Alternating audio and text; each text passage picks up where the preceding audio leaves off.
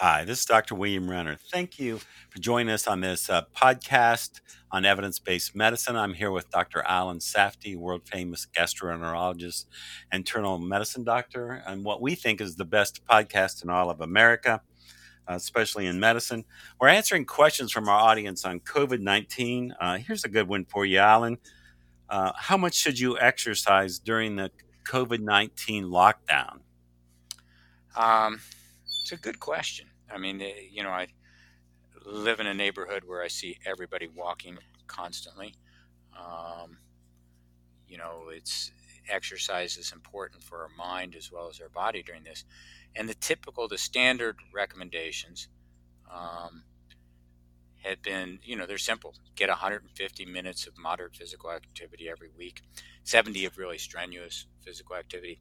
The Copenhagen study, which is a very large one, essentially, it equates to about 22 minutes a day had a 31% decrease in all-cause mortality, meaning strokes, heart attacks, infections, other things. So we do know that exercise is extremely important. Regular exercise increases your body's production of antibodies, helps your T cells, which are going around killing different things in your body that are bad for you.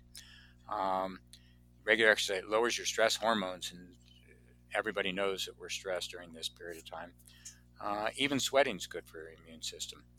So, exercising 5 days a week, really at least, I exercise somewhat every day. I don't really consider taking a walk to be terribly significant exercise. So, on my day off, I may walk a long ways. Do Um, you count steps? Like my iPhone keeps track of my steps. I try to do like 12,000 steps a day, but I mean that doesn't actually relate to hard exercise because some of those steps is just walking around the park, and I'm not sure that's strong enough exercise. yeah, that's not moderate physical activity. I don't because I think people can become fixated on. I have an Apple Watch. I look at the end of the day, but I don't fixate on how much it'd be another stress in my life if I had to say, okay, I want to take 10, 20, or I got 30,000 more steps a steps day. to do. Yeah. Um, so I think it's just important that people think this is part of their lifestyle. It's like eating a healthy diet that we talked about, getting 7 to 9 hours sleep a day. Exercising, you know, reasonably is very important. But can you exercise too much? Um, is Yeah, if you're exercising too much and you start getting loss of appetite or really sore muscles, you're fatigued. Um, Not just while you're running, but the rest of the day, you're totally fatigued. If you start having injuries, you know, if you're irritable, so, you know, you can exercise to the point you actually weaken your immune system. The Copenhagen study was interesting. You had a 31% decrease in all cause mortality at essentially 22 minutes a day. If you went all the way from 22 minutes a day to 60 minutes a day, you only gained an extra 8%. So the key is get out and do something. Um, but do you have to kill yourself doing it? Not necessarily. Um, if you exercise too much, are you more susceptible to getting COVID 19? We just don't know. We know people that exercise too much to the point that they're not eating healthy. It changes their immune system. We don't have any studies available in regards to COVID 19 for almost anything in regards to this. Um, but you have to be very careful. We've got so many episodes of this right now.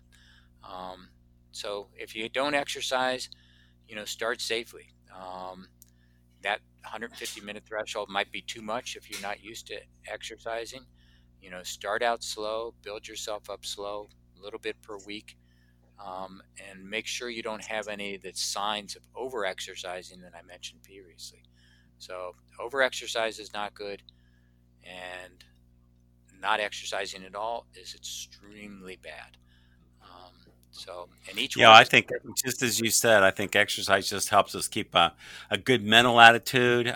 Going outside, being in the sunlight for a little bit, I think is helpful. And I And it, think we all yeah, you're go right. ahead. And it helps, you know, we know that it reduced the risk of upper respiratory infections in other studies in people that exercise when we compared them to the sedentary individuals. So, and the ones that did get infected, they had less severe symptoms.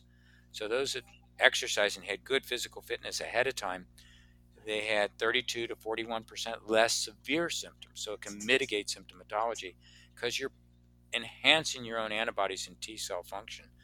But over exercising, when you get irritable, when you lose your appetite, when you're not eating healthy, if you're exercising to purge, so if you had a big meal the day before and you go out and run 80 minutes or 100 minutes because you had a large meal, that's not healthy. We're exercising for all the reasons you just mentioned, Bill, and to improve our immune system and psychologically help and lower our stress hormones, but we're not exercising for those other reasons.